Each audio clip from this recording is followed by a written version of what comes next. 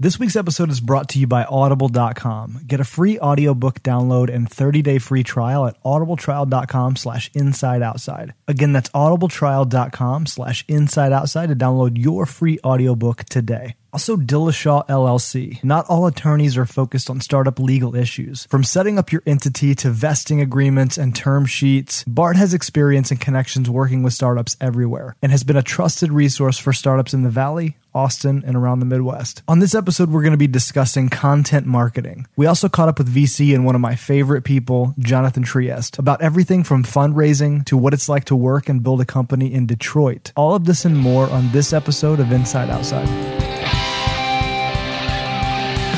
Running a startup is hard. Running one outside the Valley is even harder. Inside Outside is the podcast for inside access to startups outside the Valley. Each week, we'll bring you real insights, raw stories, and tactical advice from founders and startup teams around the country. Let's get started. Hey, everybody, and welcome to this episode of Inside Outside, your look into startups outside of Silicon Valley. My name is Matt Boyd. I'm Brian Ardinger. And I'm Paul Jarrett, the third time interrupting Matt. We did this 3 takes this time. Nice. Nailed it. Killing it on this Tuesday morning. Early. Crack of dawn. I have a head cold. I'm feeling pretty awesome. I'm super excited. How about you, Matt? Been up since 5:30. I'm ready to go. I had my cup of decaf coffee this morning. So, hey guys, we're talking about content marketing today. What do you guys think of that? Content marketing is a big subject, especially in the startup world. That was my line. I'm just screwing up everybody's We're line. going with the flow this morning. We're a little bit loopy. Content marketing is I think it's born, honestly, out of like startups being resourceful and scrappy. It is a very totally agree. Yeah, it's like a really resourceful way of getting traffic and attention to your website. So what is it? What is it? Content marketing. Here, I'm glad you asked that, Brian Ardinger. Matthew Boyd, would you like to listen to the definition? Yes. I just Googled this, so it's probably 1,000 times. Could be anywhere. Oh, it's straight from Wikipedia.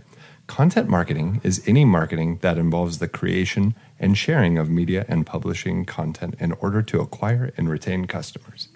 So basically writing content to get people to pay attention to it. Or, oh crap, we ran out of money. What's a cheap way that we can get people Absolutely. is probably Listen how to us. it started. I never thought of it like that. Yeah, It's not just about writing, though. It's also videos. It's basically any type of sharing of knowledge. One could Podcasts. argue that that's what we're doing right now. Yeah, totally. Content marketing. I don't know what we're marketing specifically. But Yeah, I was like, we'll figure that out. Right. We'll figure that out in time. So let's have a list. We've got blogs. We've got that's the most obvious way. Everybody knows blogs, right? They get picked up by the reason everybody defaults to blogs is because they get picked up by Google very easily. Yep. newsletters, podcasts, ebooks, videos, Mailing lists. slide shares, white papers. Anything else? Case studies.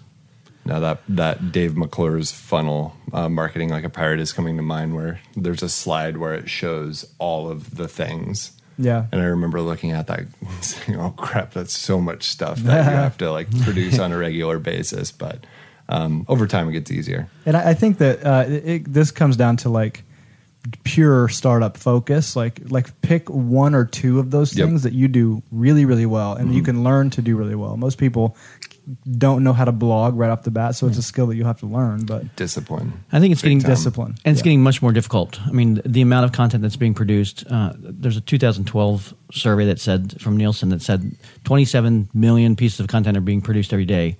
And if you think about that, that was before Snapchat. 2012 is like ancient time ago. It is. It really is. And the amount of clutter in that. So it's not only that you have to do content marketing; it's now part of the ethos of every startup, but you've got to be so much better at it to actually cut through the clutter. Yep. Yeah, Absolutely. so let's chat about a couple ways that you can actually maybe potentially stand out in the crowd. I think a lot of people, there's 2 different methodologies that you could attack here, which I have my very specific preferences. So you could go with the just like kind of lower quality content, but higher volume content. Stuff that you're putting out maybe twice a day, maybe once a day, but you've got something going out Consistency. 5-6 times a week. Versus the very, very, so a guy that you should actually Google, Neil Patel. at Quick Sprout. He writes one post. I actually looked up his blog frequency. One post every 3 days, but each post is 3,000 words with probably 10 charts and graphs in every single post. And every one of his posts probably gets 50,000 to 100,000 people reading it. You think he has a team, or you think he does has time to do that himself? He wrote a blog post exactly how he writes blog posts. Really? Do tell, Matt. Do tell. So he give me the explain like I'm the TLDR version. Yeah. So basically, he writes a first draft very quickly, very roughly, and then he sends it to an editor. Oh, yep. And she just bashes through everything that he. Does she add the infographics and stuff like that? Yeah. So she adds all of that stuff, makes it a final post ready. Yep. Ready. So for he people to brain read. dumps and she puts it out there. Exactly. That's cool. Yep. I think people would be surprised at how many of those. Matt, you and I have talked about this before, but those names, we call them like Silicon Valley names, the Tim Ferriss, Guy Kawasaki, how many of those people actually have a team of people behind them making them look good and produce content, etc. Totally. So I think part of it is like, how do you go about even thinking about the content that you're going to create? And I think the first thing you have to do is think about, again, who's your audience and what do you want to communicate? And I think one of the best ways to think about content is not that it's about promoting your business, but it's really trying to solve that problem that your core business is trying to solve. And it's just doing it in new medium or new ways to talk about the core problem that your product serves or your service actually provides. Right. Yeah. I mean, I think whenever you start a company or whatever, you're going to be a leader in that specific vertical, whatever it is. For my previous company, it was remote working. And we made a very conscious decision early on to own that space when it comes to just, thought that's going on as well. And we wanted to, anytime anybody mentioned remote working, we wanted to have a presence on the internet there. Right. Well, and that's ultimately, if you talk to the best people in SEO, you can't figure out Google's algorithm anymore. Like you're not going to crack the code like you used to. And they change it. They change, yes.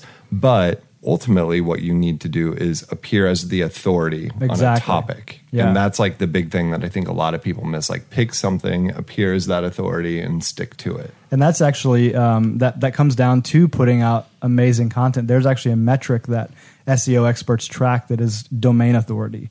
And that is exactly what it is. So putting out tons of content, getting the more traffic, the more content you have that's relevant to that topic, your domain authority goes up and you're going to go higher up in the results. Yep.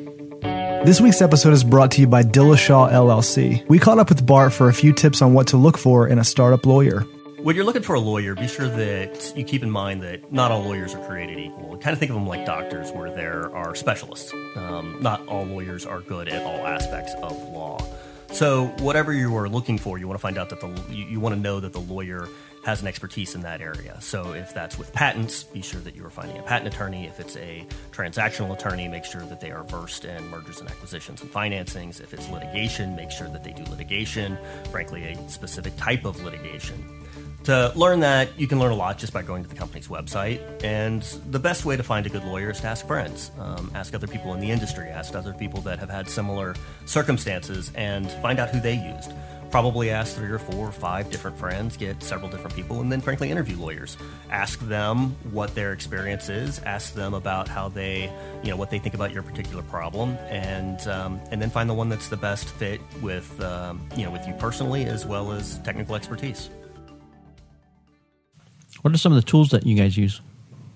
Oh, man, we've been through so many. Like I automatically visualize this Google Doc with all this different software and password. And I know that the stuff that we're using 3 years ago was fantastic, and sometimes it's acquired and nobody uses it anymore. I do know that we switched to Uberflip, and I'm sure we still use Hootsuite and some other stuff. It's sad that I'm not that involved with the process anymore. Yeah. I mean, for content marketing specifically, like when it actually comes down to the creation of content, there's about 2 things that I use: Photoshop and just some text editor. And I know that doesn't sound exciting, but it just comes down to writing. However, you can get your thoughts on paper. Well, I think it's also more visual element is becoming more and more important. So using tools like Canva, Pablo with his buffers tool to Right. basically take an image and put some words over top of it. That's not like long tail content, but it is content that you can get out quickly and make it more visual, because obviously Facebook, Twitter, they're all moving to a more visual platform. There's some really, really awesome, simple to use, free infograph software that you can use, and I've just toyed around with it before, and it's pretty fantastic and free. Yeah. What is the there's a website where you can put, I know there's Fiverr, and you can pay people to blog, but there's one specifically, it starts with a Z. Do you guys know that one? Zerys, Zerys. We've used that before. Yeah, that's a solid. What exactly are you? So it's basically freelance content creators or bloggers or writers, and you can go into their database of writers, choose 5-star writers, 4-star writers, and then put your topic in, say how many words you want, and they'll crank it out for a particular dollar amount. Yep. I think when it comes down to content marketing, you have to be very, very aware of your specific funnel and how you attract people, who you're attracting. A lot of people make the mistake of just like blasting out various types of content. But if you think about each type of content, they're all useful in different ways. Mm-hmm. For example, ebooks are useful for capturing leads. So putting out a landing page, making it behind an email capture. So somebody has to actually put in their email address to get that ebook. That's going to be useful for very specific types of SaaS businesses. And blogging is also unique in its own way, where higher volume companies who have customers that are lower value but higher volume, I think that blogging makes more sense for them. You don't have to put your email address in to get that blog post. What are your thoughts about blog platforms like WordPress, and I've been around a while, and most people have their own blogs on their websites and that, but we're seeing now a trend towards these other platforms like Medium or even LinkedIn, which allows you to put blog content basically onto their platform and increase the share and reach into different audiences. What do you guys think about doing that or using that as a medium versus having your own blog? Yeah, I think that it's actually useful for two specific reasons. One of them, actually, Moz. I don't know if you're familiar with Moz. Used to be SEO Moz. Yeah. Moz actually put out a study that I think it was a white paper or a blog post or something, and I read it. Basically stating that somebody has to see their brand 7 times before they ever decide to convert on anything. And so, getting your stuff out to other guest blogging used to be a lot bigger because it would increase your domain authority. I think it's starting to dwindle on that front now. Right. But very specifically, putting out a guest post does increase your brand awareness. So it does that, but it also just drives traffic back to your blog. So if you're writing somewhere that has a massive audience like Medium, where you can post it, and it could potentially go viral. It may not. I've seen posts do nothing on Medium, but it'll drive traffic ultimately back to your blog, and people will follow you. When I see something on Medium or on LinkedIn, it's personal opinion, immediately more valuable than if it's just somebody's, on their own blog, their personal blog. It's almost like it's been qualified in a sense. Interesting. But yet you're kind of beholden to their platform, so there's benefits in. Right, exactly. I'll tell you who's blows my mind with content is BuzzFeed. Oh yeah, absolutely. Oh my gosh. Absolutely. Oh my gosh. It's like, we were just joking at work the other day. It's like these top 5 shoes that women in Pisgah, Iowa, don't click here to see. And it's like so specific to a certain person, like things Midwesterners say. And number 2 is, where's the ranch? And I was like, yep, they nailed it. That's actually a good point. I think that when it comes down to writing good blog posts, you have to put, I think Copyblogger, back when I was really, really studying content marketing, they advocated spending like 40 or 50% of your time just on the title. Of the title of the post or the title of the ebook or whatever you're putting. Did you do out. a lot of A/B testing that with you when you're so that, or? Yeah, so you could A/B test. I think that tends to some of that can actually push you away from actually just posting the content. You could spend too much time. Analysis by paralysis. Yeah. But and there's actually a lot of methodologies now that are starting to work with things like ClickHole and things like that, where they're actually like kind of pushing the bar. That blog. What a terrible name. ClickHole. It is kind of gross. But they're kind of pushing the bar with these titles. I think that the biggest innovation with some of that, even BuzzFeed, Right. is like they come across with a title that you can't not click on. Right. Have you ever seen that? Here's one weird trick. Exactly. ... Like, Like, you know, the stuff where it's like, she jumped in this pool and you'll never guess what happens happened next. Yeah. It's like you can't not click on that, right? Inc. magazine is the best at that for me. Yeah. I'm such a sucker Exactly. for Inc. magazine titles. They actually have software where you can input some kind of like metadata and then it kicks out like Title options. Yeah, exactly. Yeah, yeah. So what isn't there software for? Right. So obviously this stuff is hard, whether you're going to make an in-depth blog post that's 3,000 words, that's very technical, or create video or podcast. It takes a lot of time for a startup. So what are some of the things that you can do to either make it more efficient or Plan ahead. It's like so simple, but I think so many people, I mean, I remember when we first started, it was like in almost, I don't want to say afterthought, but there's so many things that are going on when you start and you can't make it as one of those things that I'll get to. Mm-hmm. There's things now that are paying higher kind of dividends that we did 3 years ago. That's the other thing is like, I feel like a lot of content marketing is just like the long tail. Oh, absolutely. I've seen stats where clicks from YouTube videos from like 2-3 years ago are finally now starting to pay off. Yeah. And that's really discouraging when you start and, you're working with lawyers and term sheets and you're doing all this stuff and then you're like, oh crap, like I got to tweet and, do whatever. Yeah. It takes a while to grab that traction. And Exactly. And I think even more appropriate than just plan ahead is it's make a plan.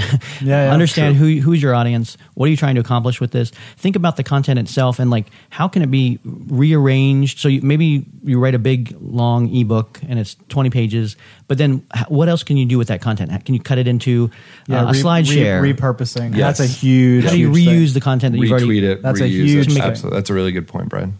I think when it comes down to writing a blog post for me, and I'll stick to writing a blog post because there's a different process with every single one. Mm-hmm. I actually have kind of a 4-step process that actually standardizes the blogging methodology. Number one is just kind of content planning. So create an editorial calendar. Make sure that you've got topics on specific dates that are going to go out. Number one.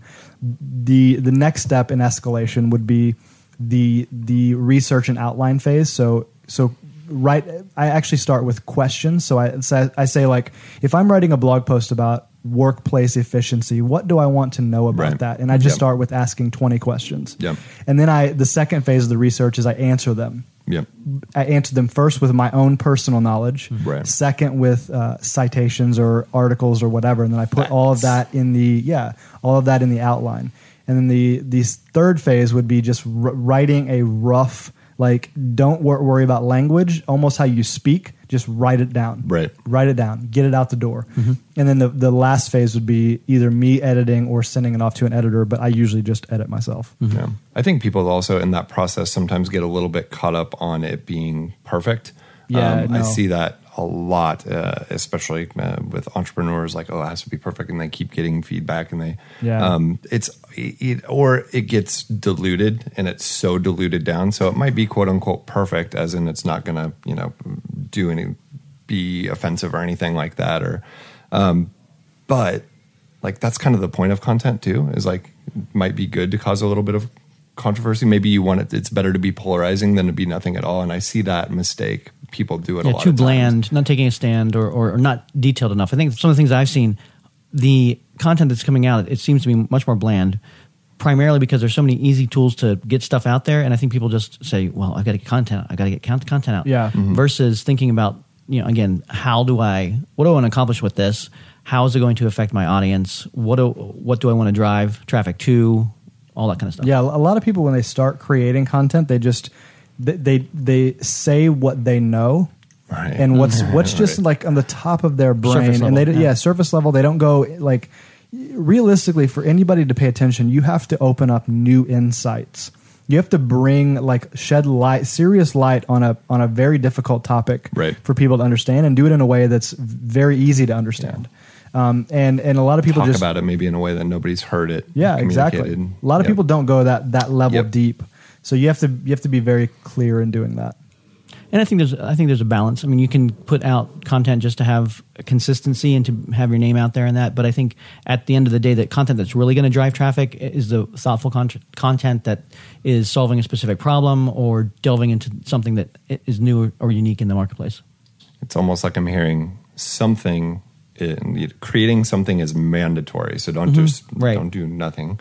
But if it's quality, it's better than something. Know the tools that you're using as well, from the standpoint of, again, blogging is different than podcasting, is different than SlideShare, is different than posting on Twitter or Instagram, and all that's content.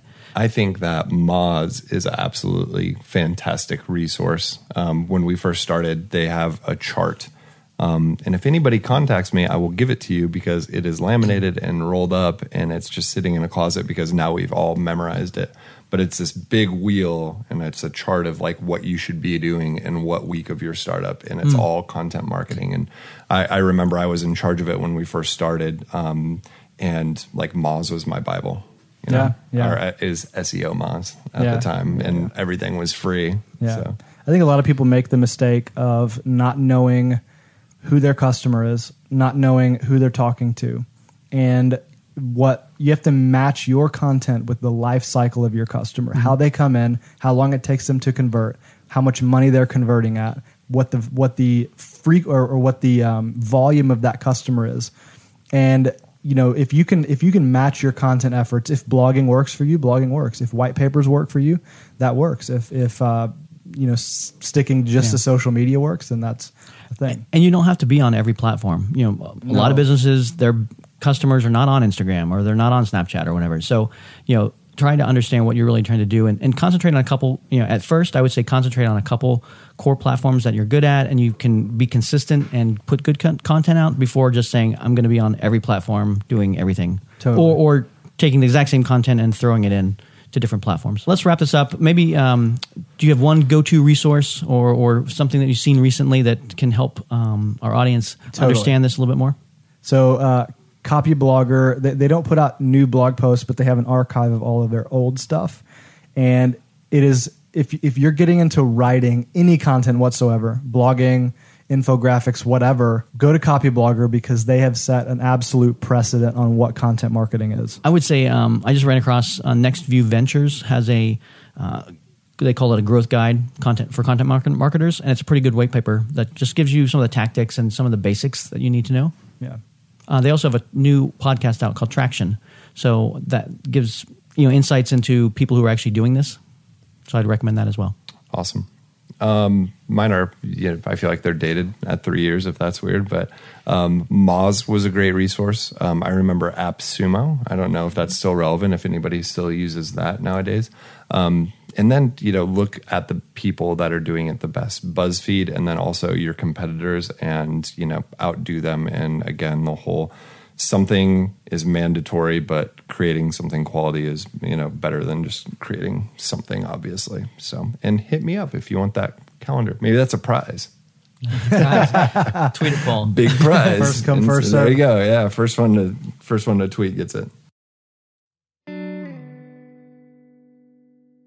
I'm Jonathan Trieste. I'm a partner at Ludlow Ventures. We are based in Detroit, and we do seed stage investing, some Series A investing, mostly in companies actually in the Bay Area, New York, LA, all over the place, really. So what is your what's your typical investment process look like, and what are some of the companies that you've invested in? Typical investment process is really dive deep with the founders. That's not true. Really what happens is this. We talk to a founder, and within like 45 seconds, it's clear whether or not we have an interest in moving forward, which is one of the things that I really want to figure out a good solution for, because I firmly believe that literally 45 seconds into a call, if you want to go deeper or really pursue something. Obviously, there's a lot more work after that, but for the people that and companies that you're not so interested in after 45 seconds, and this I think works across the board with customers and people who own and run businesses, prospective employees. I think most people have a good gut sense fairly quickly if they're interested in something or someone, and then we just spend a lot of time wasting each other's time when we know it's not a good fit. And I wish there was a really polite way and that people appreciated being like, okay, hey, yeah, I know we've been talking 1 minute, but it's just like, I'm not feeling this. So let's just call it quits and save us both some time. So why'd I get into that rant? Oh, typical process. So we generally are very on the offense. We've identified companies that we think are really, really cool, or founders that we're just totally insanely impressed with. And we do everything and anything to get in front of them. And once we do anything and everything to convince them that taking capital from us is a good move for them. And we really will do pretty much anything. So tech-wise, right now, what's inspiring you? What are you seeing in technology that's like just kind of keeping you up at night? That's a really good question. It's pretty common that people ask, like, what's the next thing in tech, or what are you excited about now? Like, what markets are you bullish on? And I like get bored saying this, and I feel badly that I just keep repeating myself. But the truth is, like, I'm really not good at identifying like what the next cool thing is going to be. But I try very hard to identify the people who will be good at that. And they've become, our job, I really believe, is to identify very, very capable and strong founders, people who will discover the next thing and who are building that thing. They don't pay me any money to do that stuff, and it's good because I'm not good at it. I mean, I can tell you this, companies that I could go on and on about companies that we've already invested in and that we're excited in, and companies that companies and technologies that keep me up at night because I'm so excited about them. But it's always in hindsight. Like, these are companies that, again, we're taking a leap of faith on the founder and our founders, plural. Our goal is to surface the best entrepreneurs as early as possible. And if we're capable of doing that, then we're going to win. And if we're not, then we're not going to win, which would be a sad, sad day, because I really, really love what I do. What's a startup got to do to get on your radar? They send us flowers and cookies and Square Cash. We take Square Cash. Actually, it's an interesting thing. So, again, like I said before, we're very much on the offense. So it's rare. I mean, I feel very fortunate that our inbound deal flow is really good. But again, like I don't think that we have the luxury of sitting back and waiting for the best people to come to us. So the things that we do to get in front of entrepreneurs, I guess, would be fair to say that they should also do those things to get in front of the people that they want to get in front of. And some of those things include just being interested and creative. More specifically, I'll tell you, there was a founder in Chicago who had a company that we would have never, we ended up passing the company, but it wasn't even in our wheelhouse, like nothing we would ever look at. But they sent us cash on Venmo, $2 to be exact, just so no one's getting all like hot and bothered by the fact that we're like taking advantage of people. They sent us $2 on Venmo and said, here's $2 for, what it would cost to get a cup of coffee. Like, will you take the time to chat with us? So I immediately send the $2 back, and I respond like, that was really, really smart. And he ends up telling me that Venmo is he uses it as like a hack.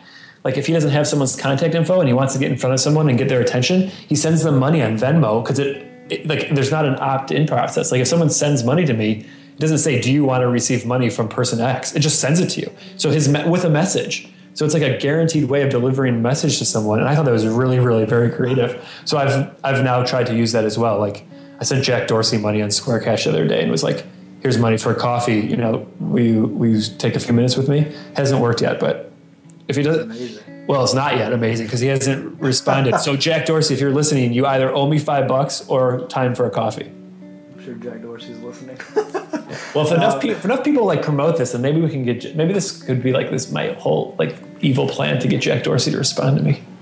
Let's hashtag that Trieste Dorsey coffee. Yeah. Can we try to get people to rally around that cause, please? Let's do it. Yeah. So tell me about Detroit. What it's like. You see a lot of startups probably there as well. What's it like building a startup in Detroit and working in Detroit? So Detroit is a really interesting place in the universe right now.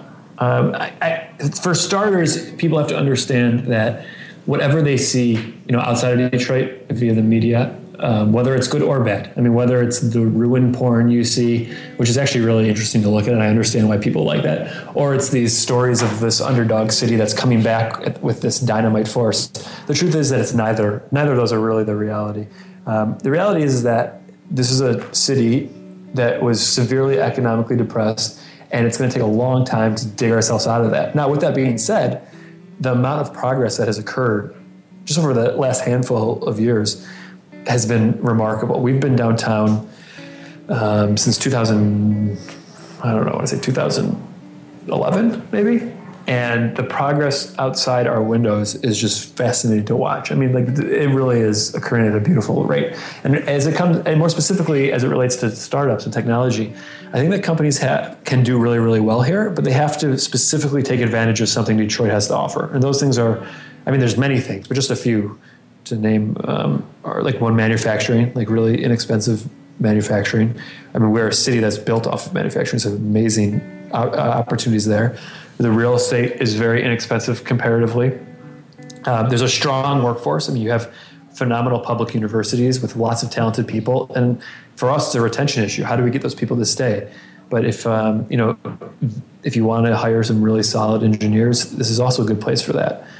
I don't believe Detroit right now is like the best place for building the next huge consumer app. And that's a combination of there's not as much money here for companies. There's not as many early adopters to get a product off the ground and running. But I think it's really important that we focus on what we are good at. And instead of comparing ourselves to any other cities and trying to, emulate what they're doing, really focus on what we're good at. Shinola is an amazing company that's growing here. I don't know if you know what Shinola is, but they manufacture watches, and they're beautiful watch pieces, and they're made here in the city, and it's a brand play, and they're doing phenomenally well, and they're doing it right here in the heart of the city. That's a perfect example of a company that can do very, very well here. So if anybody in our audience or me, I was going to visit Detroit, how would I get connected, and who would I talk to? That's another amazing thing about the city of Detroit is that people who are here are so passionate about being here. I don't think there's another place in the universe, and obviously I'm biased, that you can go to though, where you land and you've got thousands of people who want nothing more than to promote this city, and will take you everywhere, to all the popular places, to all the places that are hidden and are gems that people don't know about. I think it's probably the easiest city to find people to really help them explore the place with. With that being said, if anyone's interested in actually coming to Detroit and seeing what we've got, it would be my pleasure to connect you with the right people. There's plenty of them. So you've seen and worked with a lot of really, really good entrepreneurs. What are some of the things that, you mentioned this a little bit earlier, but I want to dig a little bit deeper into it. Like, what are some qualities that you see in the best entrepreneurs, people, that kind of thing? The ability to very, very clearly and easily tell a story and describe what you do. I think that's a very important quality that a lot of people overlook. You have very technical founders who do amazing things, and there have been obviously some very big success stories around people like that, that personality type. But I think you'll see the majority of like big public facing figures who are able to generate lots and lots of buzz, and then hire easily and get a workforce to really go to war for them. That he or she is very good at storytelling, and their ability to connect with any number of audiences on any number of topics is really get people engaged. I think it's a very important quality, and it makes sense. I mean, if you think about it, that 45 seconds I was talking about earlier, if you have someone who drones on like I'm doing right now and not giving you a clear and concise answer, people get bored and you just can't connect with them.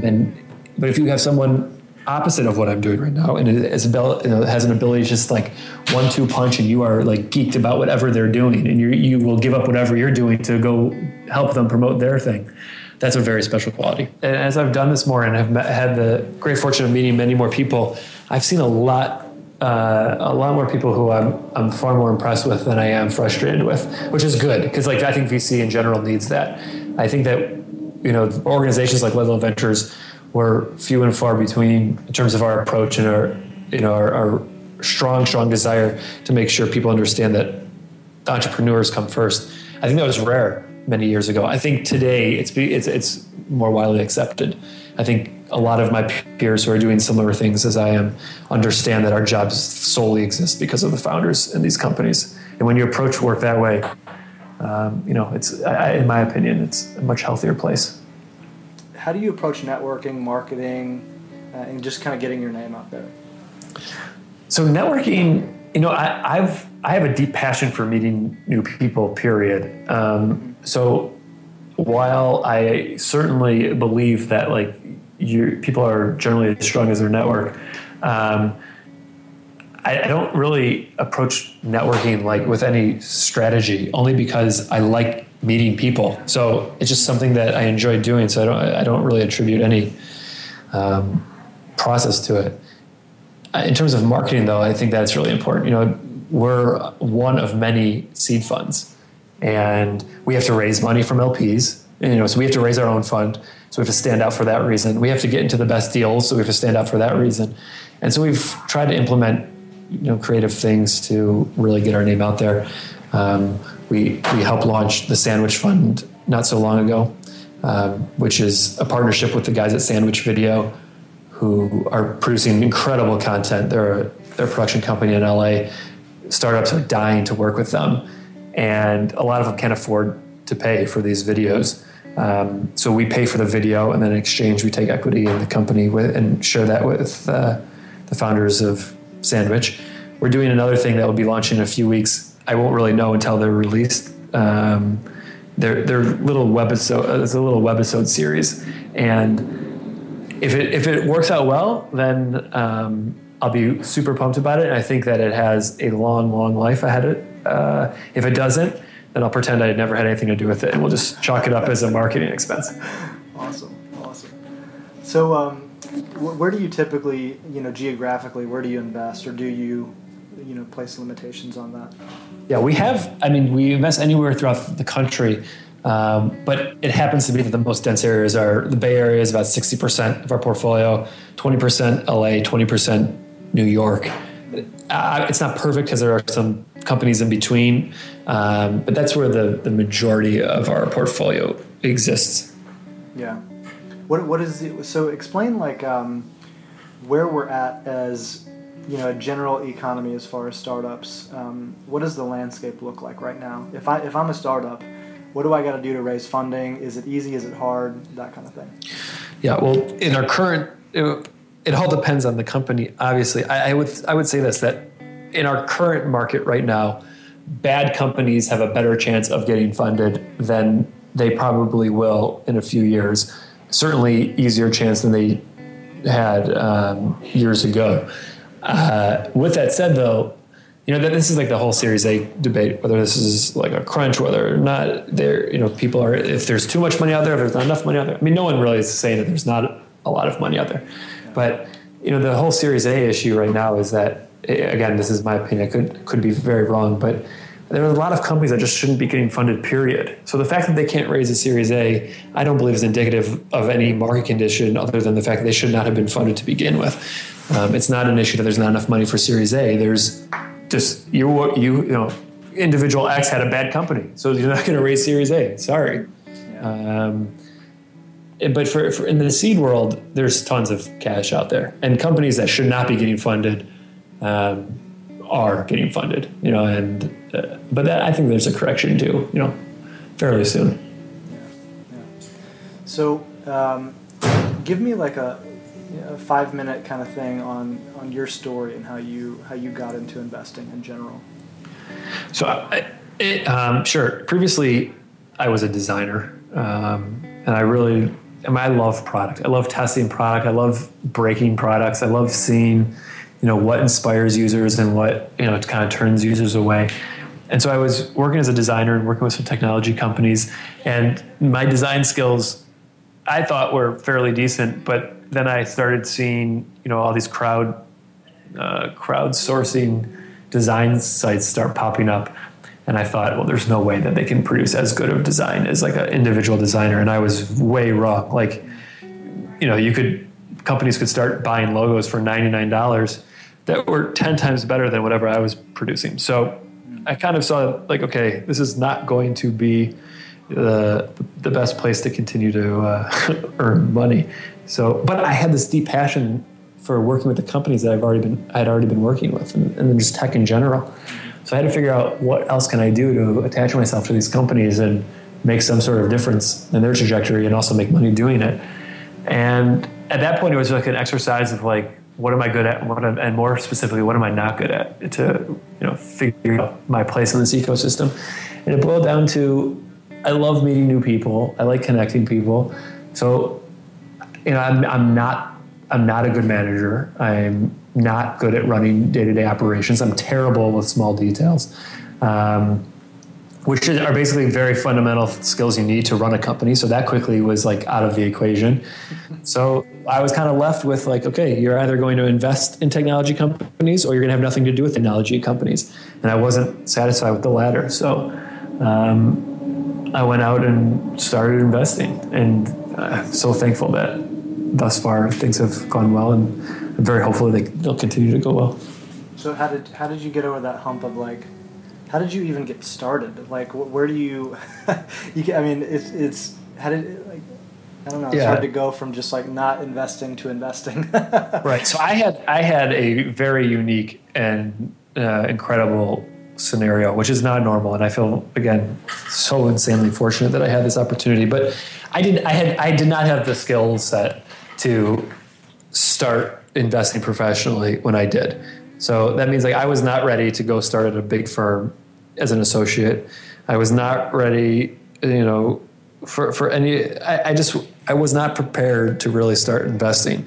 I had the amazing opportunity that some family members trusted me to, which was kind of silly on their part, to start investing on their behalf, which gave me a huge advantage, because then I could go out and actually start networking and building a brand and figuring out what VC was all about, but while actively doing it. And I know that's not normal and that's not a typical situation, but it was mine, and I took it and I ran with it and tried to make the very most of it, for sure. And then I went out west, and I went to a lot of people who are really wonderful VCs themselves, and I said, oh, I just associated myself with wonderful VCs. I didn't mean to do that. I went out west, and I knocked on a lot of doors, and I said, I have no idea what I'm doing, and I need your help. I don't need your money. And there are some people who were great and really helped me out a ton. So how do you even get those meetings? Did you just like cold email them? Did you like literally knock on their door? Like, how did that work? So no, I went at gunpoint. I went and kidnapped their families. I held them for ransom, and I said, look, if you ever want to see your loved ones again, then you'll take a meeting with me. And so I spent 10 years in prison, and then when I came out, and also, to be fair, at the time there wasn't as much capital in the ecosystem, so it wasn't. I don't think it was as difficult to get on people's radars as it is today. But I was just so lucky to meet the right people at the right times, and they were open to helping. And again, I talk about this frequently, but these are people who like can get nothing from it. Like they get no benefit from our relationship goes to them. Like I am such a taker in these relationships. There's nothing I could really offer them professionally, personally, nothing. They're at the top of their game, and but they still were willing to give and help and coach and mentor, and I find that very, very inspiring. And I try to do the same now. When people approach us here at Lumbo. I'm not nearly as giving though and altruistic as those people are. It's hard. It is like I was like, oh, that's like I never really. I think I took it for granted, like how difficult it is to give without any expectation of getting anything back. And these people just did it so carefree. I mean, like Brad Feld, I talk about him frequently because he is a perfect example of this. Like that dude just gives and gives and gives and gives. And like people talk till they're blue in the face all the time, like give first. It's real easy to throw up a hashtag on Twitter, give first. And everyone's like, yeah, I'll favorite that. I'm all for, giving. Yeah. But everyone wants something back. Brad does not. Brad wants to help. That's really all he wants, is to help. And that's not an easy thing to do. We're built to just be like creatures to keep taking and taking and taking. And it's really important that I'm speaking to myself here, that like I strive to continuously try to really help without the expectation of what it means for me. That's so good. Gosh. So in that vein, like how can our audience, I guess as a last question, how can our audience help you? And then how can they also connect with you? Well, if you guys could all help me get a coffee with Jack Dorsey, that would be phenomenal. Outside of that, but look, again, I really want this to be more about like how I can literally, how I can really help the audience, or I'm sure you have a large audience for the majority of your podcast, but for the 6 people who will listen to my podcast, all 6 of you, I would love for you to let me know how, what myself or my peers here at Ludlow can do to help you guys. We've been on the receiving end of some wonderfully generous people, and if there's anything we can do to give back, we really are trying to make an effort to do that. Well, that's it for this episode. We hope you enjoyed it. Thanks so much to Jonathan Trias for taking time to catch up with us. If you have a question for us this week, don't hesitate to reach out on Twitter at the IO Podcast. And if you haven't already subscribed on iTunes, go ahead and give that a shot. Also, you can follow the hosts of this show at Ardinger, at Paul Jarrett, and me at Matt Boyd on Twitter as well. Music for this podcast is brought to you by bensound.com. As always, and until next time, go build something big.